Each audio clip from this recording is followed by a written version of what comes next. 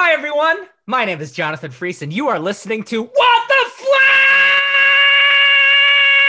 where we talk about topics that have caused so much damage, people don't come to church anymore. I'm the senior pastor of Music of Life Church, Appleton, and I'm joined by the senior pastor of Music of Life Church, Kimberly, Pastor Joel Smikowski. What is happening? Hey, wow. I am excited. I feel the energy coming off of you. I am ready for today's topic. We have been waiting. We are on a journey Yes, we're to, here. yes, man. Today, our topic is God's nature, the non-contradictory answer. Woo. Yes. So, Pastor Joel, will you do us the honor of giving us the background of this topic? It is my honor. I've been chomping at the bit. It's been one of the hardest things of my entire life. My life hasn't been that hard to not teach about this in the previous 5 episodes.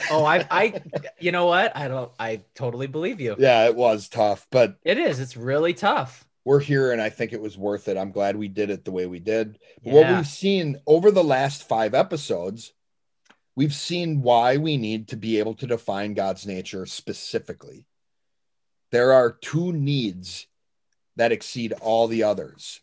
First, the only way to avoid idolatry is to be able to objectively know if I am worshiping the wrong God.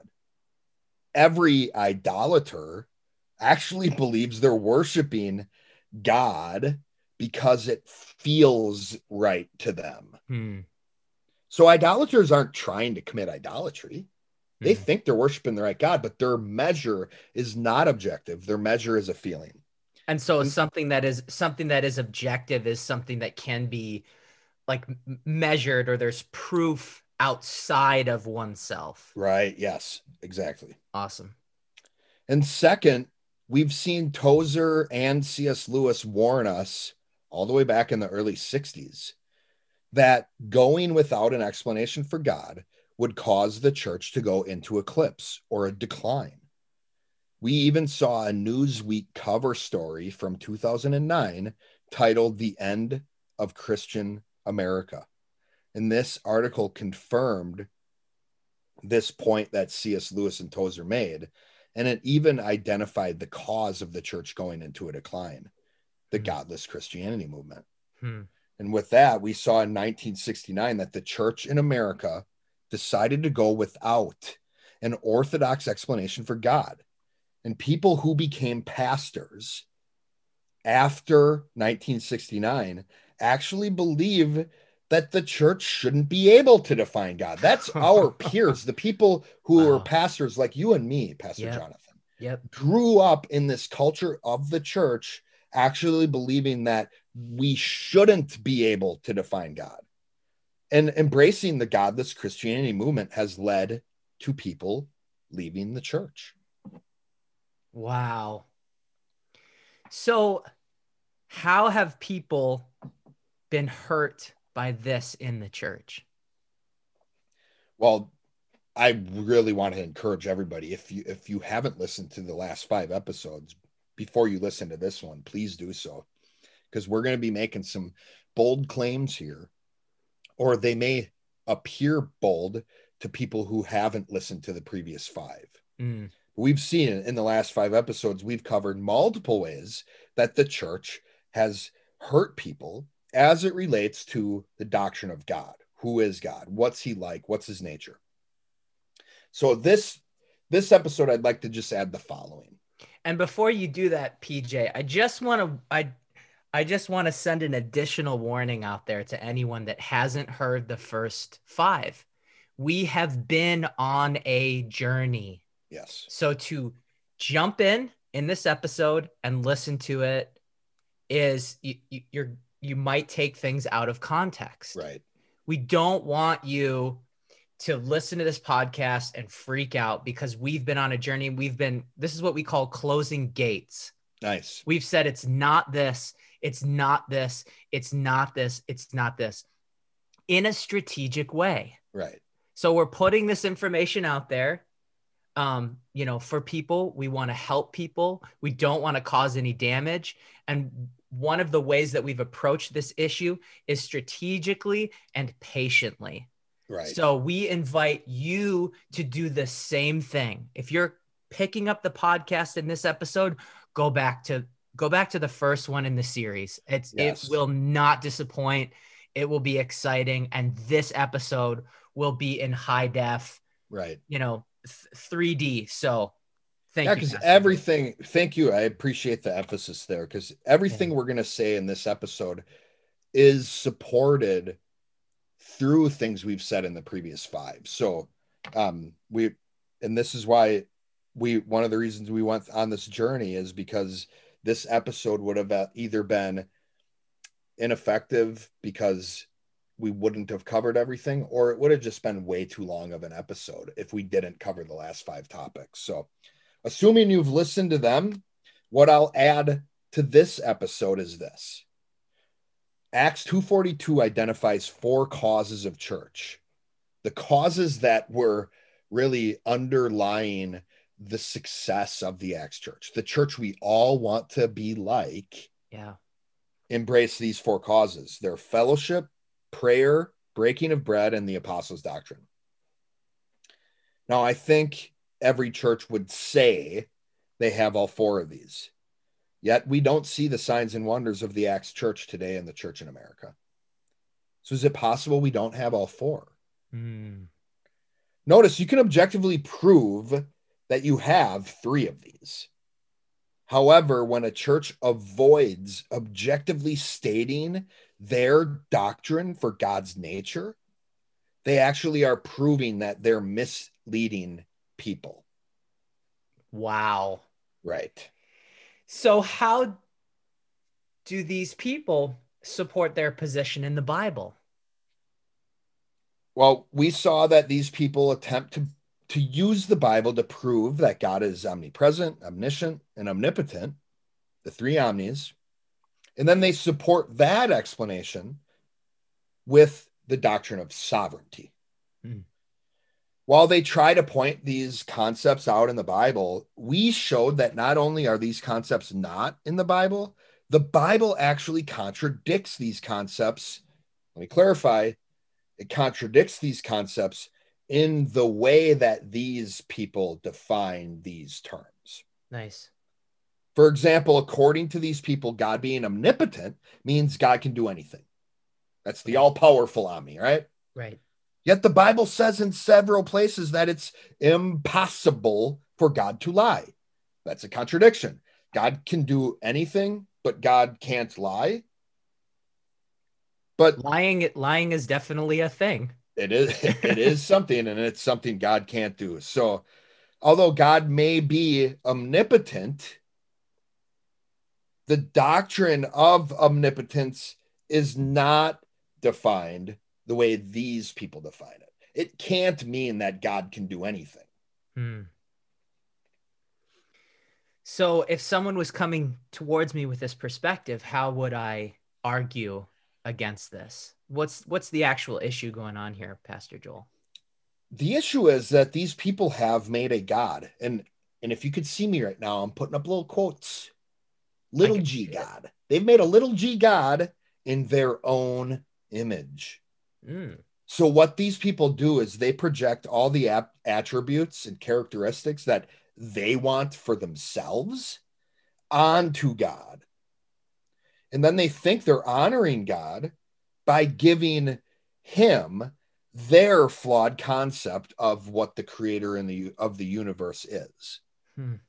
So this belief, God can do everything, even lie, leads these people to blaming God and not realizing it, just like Job did. Job made outlandish statements when he was in the middle of his journey, in the middle of his suffering, not knowing that the implication of the statements he was making ultimately blamed God for what he was going through.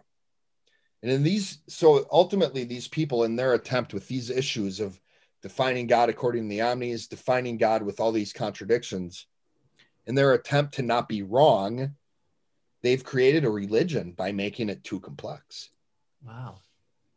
So it's no wonder we have people in the church teaching that God's too big to understand, because the church is teaching complex, flawed definitions for who God is. Yeah, we can't understand the God that you've created, that you've defined, but we can understand the God of the Bible, the true God, who we're going to understand more and more as we go through this episode. Wow. That's like saying that, the biggest God is an ununderstandable God. Right. But that would be the biggest God. Yeah. Is the one that's the most confusing. Yep. We saw C.S. Lewis in a previous episode in this mini-series. He said that the answer to God's nature ought to be simple enough to understand because it covers the causes, yet wide enough to cover God's infinite effects. So notice it would cover the effects. It doesn't state every effect. The model for God doesn't state his causes and every effect. It states the causes that cover every effect. However, man-made religion always tries to cover the causes by making the causes more complex. So we lump the causes and the effects, and we call it the causes. And the Bible shows men doing this. And actually, the first time it happened was with Adam. Nice. So we saw God gave Adam what we call a conjunctive.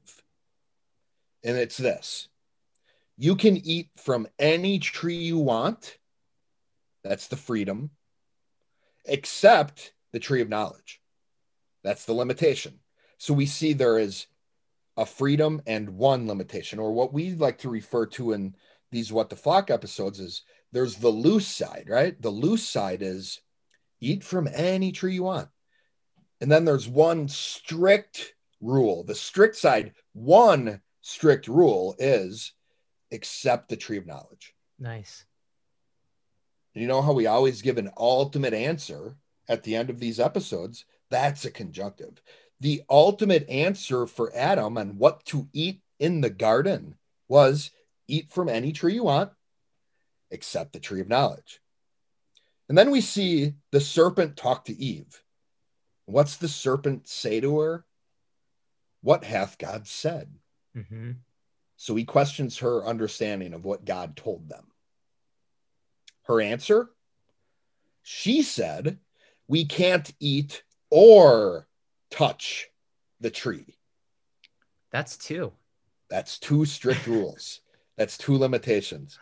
He added another limitation. Here's the idea, right? That we do as humans. We think adding another limitation, adding another strict rule will actually help us. It'll make God's ultimate answer better. You know what? If I'm not supposed to eat of that tree, why not just say, don't even touch it? Well, that's not what God said. How are you going to care for that tree if you can't touch it? Because it was still Adam's job to care for the plants and all the stuff in the garden, right? Oh, that's awesome. Yeah, definitely. So Eve adding this other strict rule, this other limitation, pulled her out of the conjunctive of truth. It pulled her out of this ultimate answer that God gave them for what to eat in the garden. And really what it was an example of her creating her own religion. Wow. And it's really how the serpent knew he could deceive her, because she'd already deceived herself.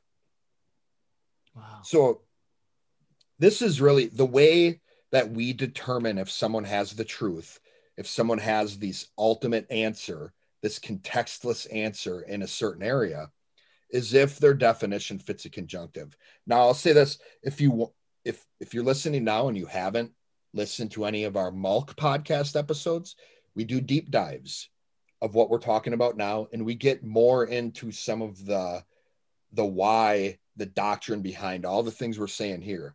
And we have supplementary teachings explaining this stuff as well. So if you want to learn more about conjunctives, I would recommend listening to the Mulk podcast as well. But ultimately what we're seeing here is that going back to C.S. Lewis's point. C.S. Lewis was looking for a conjunctive.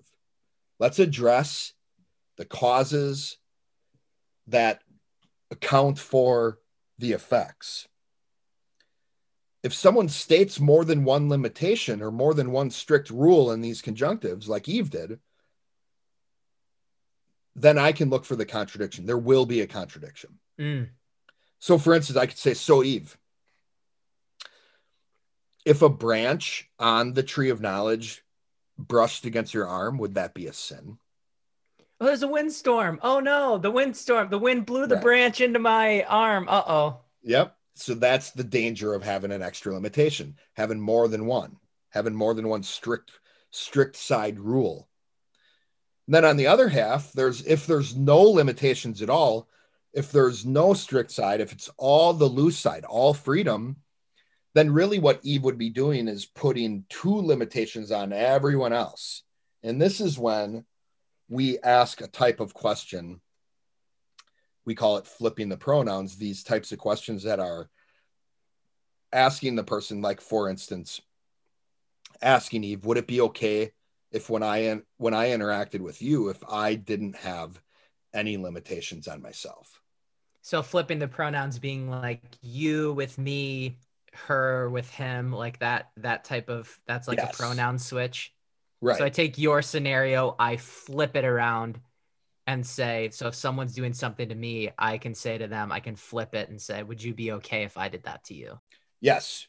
That's amazing. So, whoa, Pastor Joel, you just pulled the curtain back on our ultimate answer. I did. We're teaching our What the Flock listeners about conjunctives. Yep, seeing what all this loose and strict and ultimate answer stuff really means. Right. So again, it's freedom with one limitation, or the loose perspective with one strict rule. Right. That's what a conjunctive is. And it does, in my experience, it took me a little while to kind of get it and understand how to put a conjunctive together. Right. But once I did, it was like I couldn't not see things in a conjunctive. Yeah, it starts defining the way you look at the world. It does. It really does change your worldview. So where we're at right now is the church has embraced a man-made tradition. They're adding limitations to God. Right.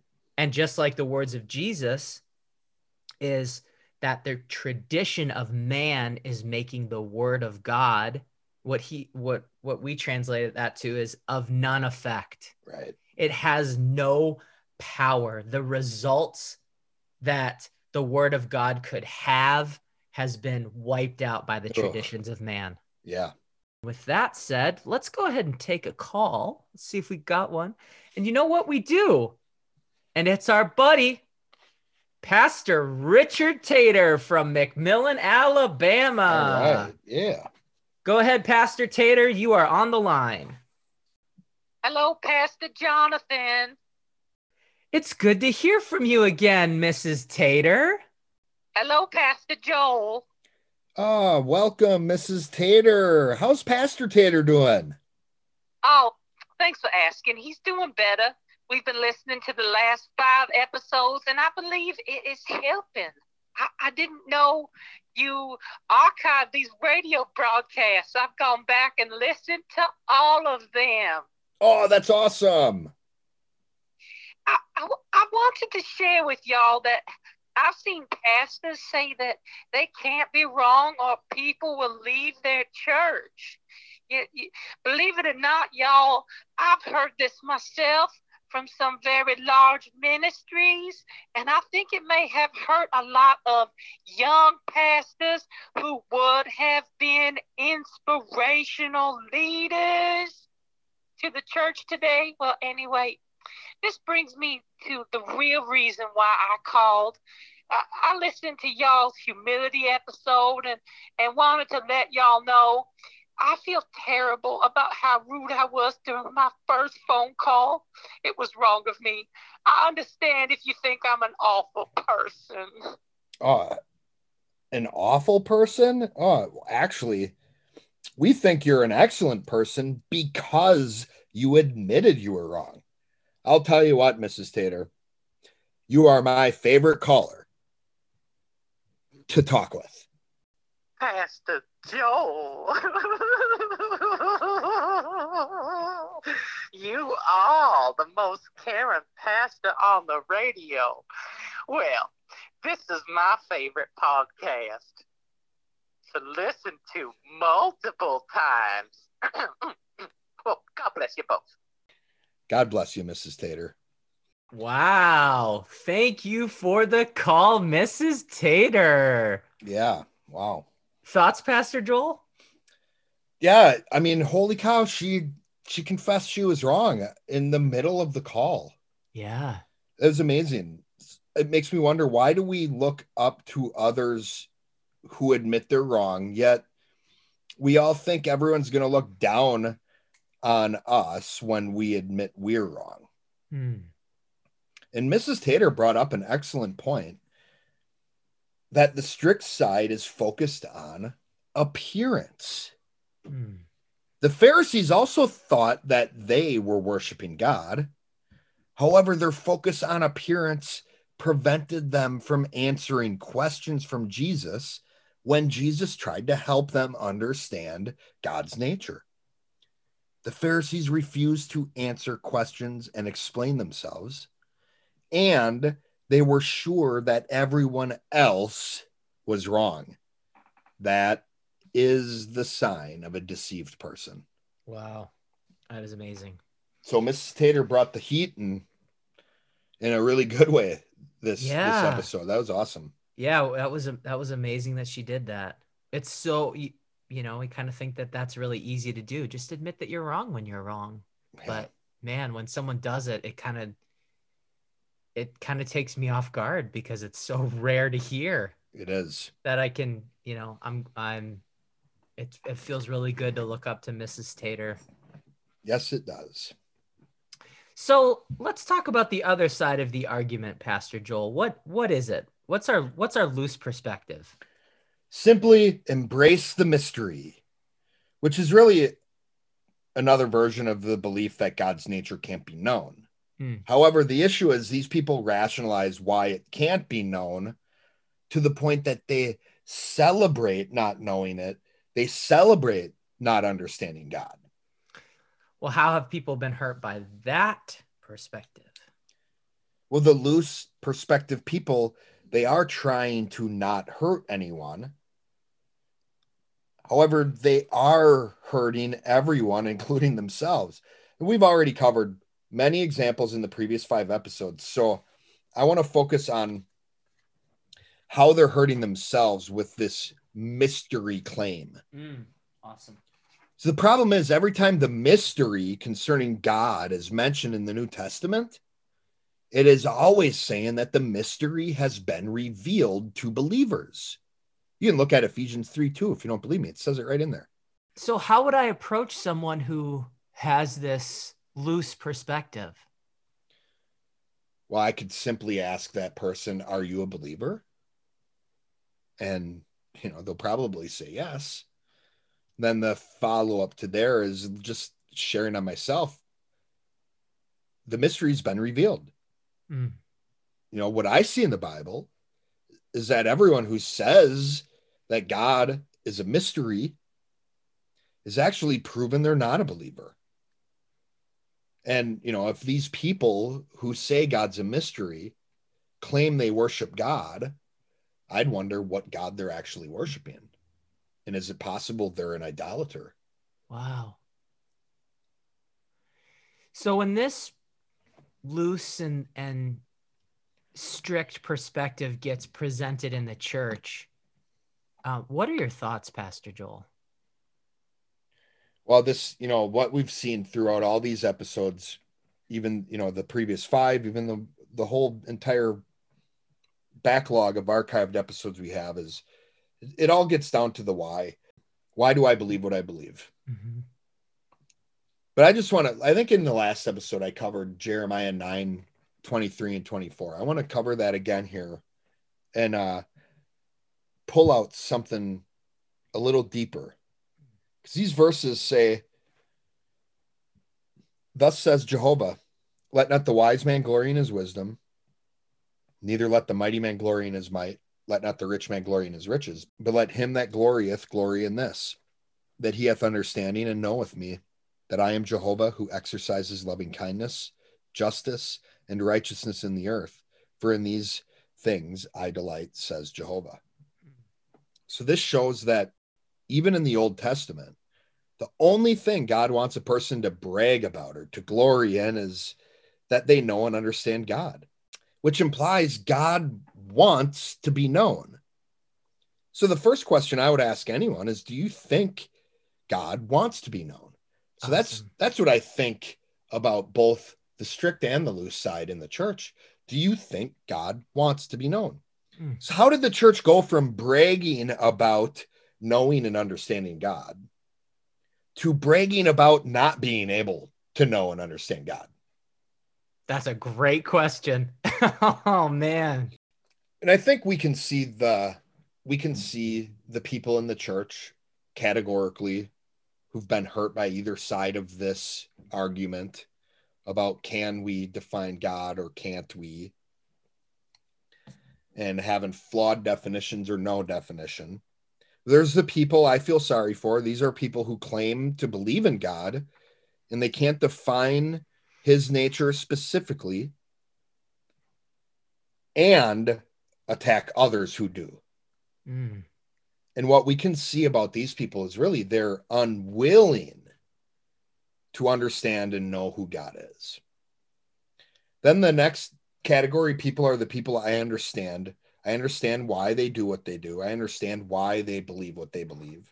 These are people who leave the church because of God not being able to be defined. So these people, unlike that first category, the people we feel sorry for, who are unwilling, these people are unable. They're unable to understand who God is, not unwilling. Nice. But these people have common sense. That's why they leave the church. It's like, this isn't healthy for me to be in here if people are telling me to embrace some mystery. That's hurting me. Nice. For example, PJ, Mm-hmm. if I told you that you should buy this new product on the market called the Swakowski 9000, and you should buy it because it'll make your life better, what would you do?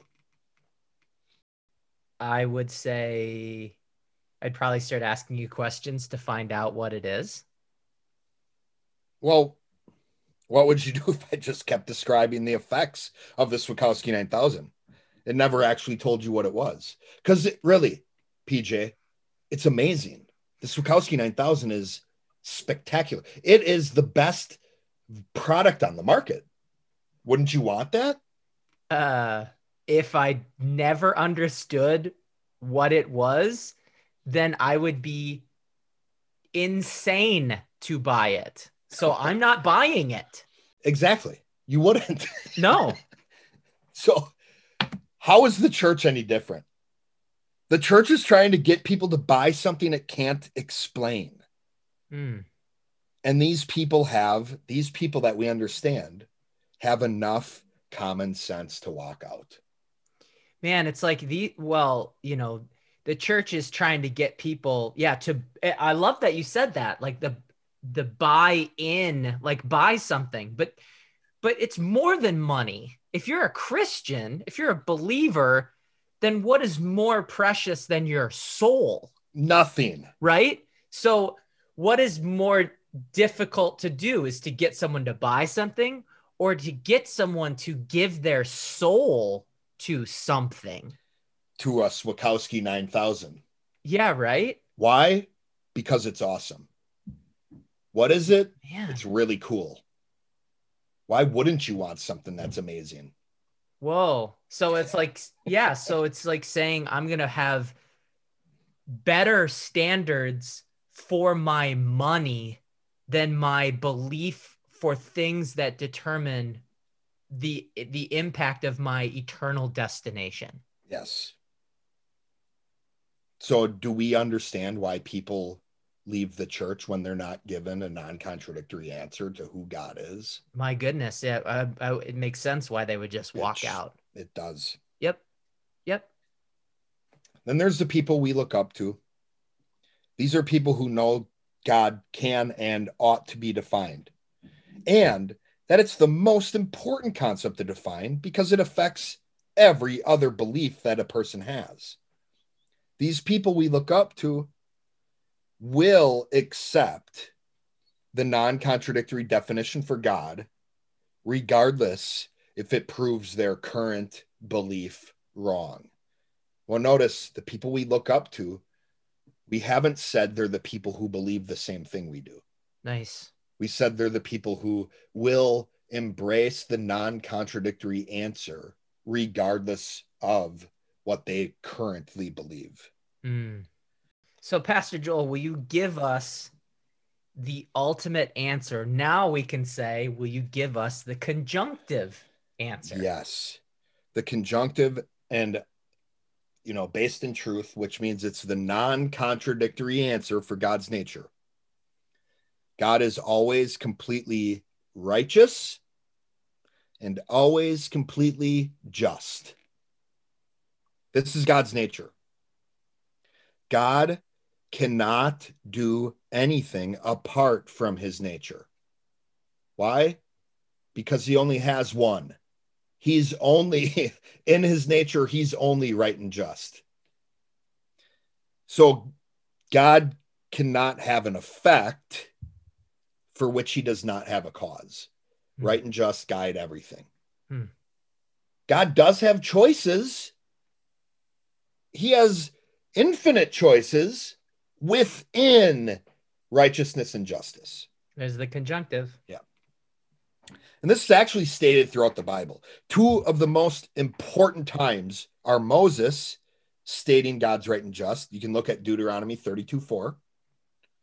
And we even saw it when Jehovah stated it about himself in the verses I just previously said, Jeremiah 9:23 and 24. So if you think about it, we actually did hint towards the answer in a previous episode. Why is the church, why is anybody blind to this answer? Right and just is the ultimate answer for God's nature. It is his identity. It is his causes. And this is doctrine. So what we mean by doctrine is it is the truth that underlies every context covered in the Bible, regardless of what I'm reading, regardless of the meaning behind what I'm reading. The doctrine is the underlying truth, regardless of the stories or passages I'm reading. Which what that means, to prove that out, God being right and just in his nature can explain the previous 5 episodes. Nice. So let me real quick do that for you. Yeah, let's do it. Love. We talked about God as love, right? That passage. Well, love is the ultimate effect of right and just. Notice if you give something of value without expecting anything in return, there's no way for you to be wrong or unjust. God isn't going to love if it is unjust. That would be enabling. So even justice and righteousness guide his love. And for example, at one point, God told Jeremiah that God wouldn't hear Israel's prayers because if he had, he would have been enabling Israel to continue to sin. And it would have been his fault, right? Yes. So then it wouldn't have been love. It wouldn't have been right and just. Nice. So that's why God said, don't bother praying. Nice. The omnis. We covered the 3 omnis. Let's look at this. Let's break down all 3 of them real quick. So what we can see with God's nature now is the omnis are effects. So omnipotent means God can do anything that is right and just for him to do. Nice. Omniscient means God knows all the facts. Specifically, everything that has existed or currently exists. Omnipresent means God can be present everywhere. Can be. Doesn't mean he's necessarily in everything. Mm-hmm. And for example, it wouldn't be just for God to be in an unbeliever's heart. Nice. So that covers, we see how right and just actually helps us understand the omnis. Yeah, it's like a limitation for all of those. Right. Yeah. And now sovereignty. We covered a whole episode on sovereignty, and we defined it as the non-contradictory definition is God doesn't answer to anyone. However, it is supposed to be comforting to know the most supreme being is always completely right and just, which means it is impossible for God to lie. Because if this wasn't so, we would have a reason to not listen to God. We could argue, is he lying? No. So he could be, if he wasn't right and just, he could be lying, and there would be no way for us to know. Nice. So righteousness and justice is what makes God God. Not that he knows everything, but it's that his nature is right and just. Because we could have all three of the omnis. I could have all three omnis. I could be sovereign, but I could still be wrong or unjust even one time. Nice. What makes God God is his nature being right and just, not sovereignty, not the omnis. We even went through the names of God and talked about how people say, because there's multiple names, you can't define God. Well, here, what we can see is the names are all effects of God's nature. We can see how the names actually help us understand more of God's personality. More to the point, the names of God throughout Scripture actually tell us more about the perspective of the person who's interacting with God than God himself. Nice. For instance, Jehovah Jireh, Lord's the provider, was used by a person who needed something. That's great. Right? That's great. Yeah. Then we went through God's existence. And this really was cool because it helped us break down the principle of causality, the difference between God's nature, God's identity, and God's character as personality. What we see, though, here with God being right and just, we know his nature. Well, we know God exists. We know God is real, yet he's also intangible. So what's the only thing that is real and intangible? Principles. So in that episode of God's existence, we did say the big picture definition of God is the first cause. Now we see the specifics. Right and just are the first cause because they're the only causeless causes. There is no cause for the concept of right and just. There's nothing underneath right and just. And we are aware that right and just exist even when things aren't right and just. Right. We can actually see this in the way that atheists argue against God's existence. What they often will say is, look around. If God existed, why is everything wrong and unfair? It's interesting, as atheists, essentially what we see is they know God's nature better than the church. They're actually arguing for God being right and just. And the fact that the world isn't right and just is their proof that God doesn't exist. The problem is these atheists even have the man-made perspective that God would make everything right and just. If he was all powerful, based on this flawed belief that God can do anything, then he would make everything right and just against our will, regardless if we wanted it that way or not, which would actually then make God's process for bringing about his will wrong and unjust, which is why we see evil in the world. So God's nature needs to be able to be non-contradictory in the what, the why, and the how. Every other explanation that only gives the what of God's nature. All these other definitions were just effects. They weren't actually definitions, which leads to contradictions in the why and the how. So it's like saying God's nature needs to be able to be non-contradictory in the effect or in the result. God's nature needs to be able to be non-contradictory in the why, in the reasons. Yep. And then God's nature needs to be able to be non-contradictory in the how, or in the explanation for how these things come about. Yeah, the manner in which he behaves. Yeah, sweet. And I actually, what we're going to do in this episode, what's going to be linked in the description, is an animation that Pastor Jonathan and I narrated, and some of our fellow ministrants helped create. And it is an animation called God Wants to Be Known. What I would say that animation does is it's less than 5 minutes, and it essentially is a big picture explanation for everything we've covered in all 6 of these episodes. Boom. So go ahead and watch it, share it if you want. But here's my final point for people to think about. No one on earth has to be taught to want to be right and to get mad when things are unfair.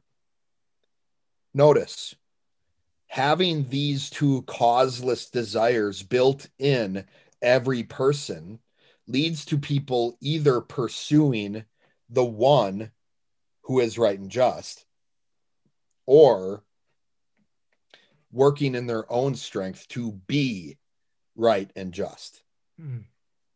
Comes down to God or idolatry. Do you think God wants to be known?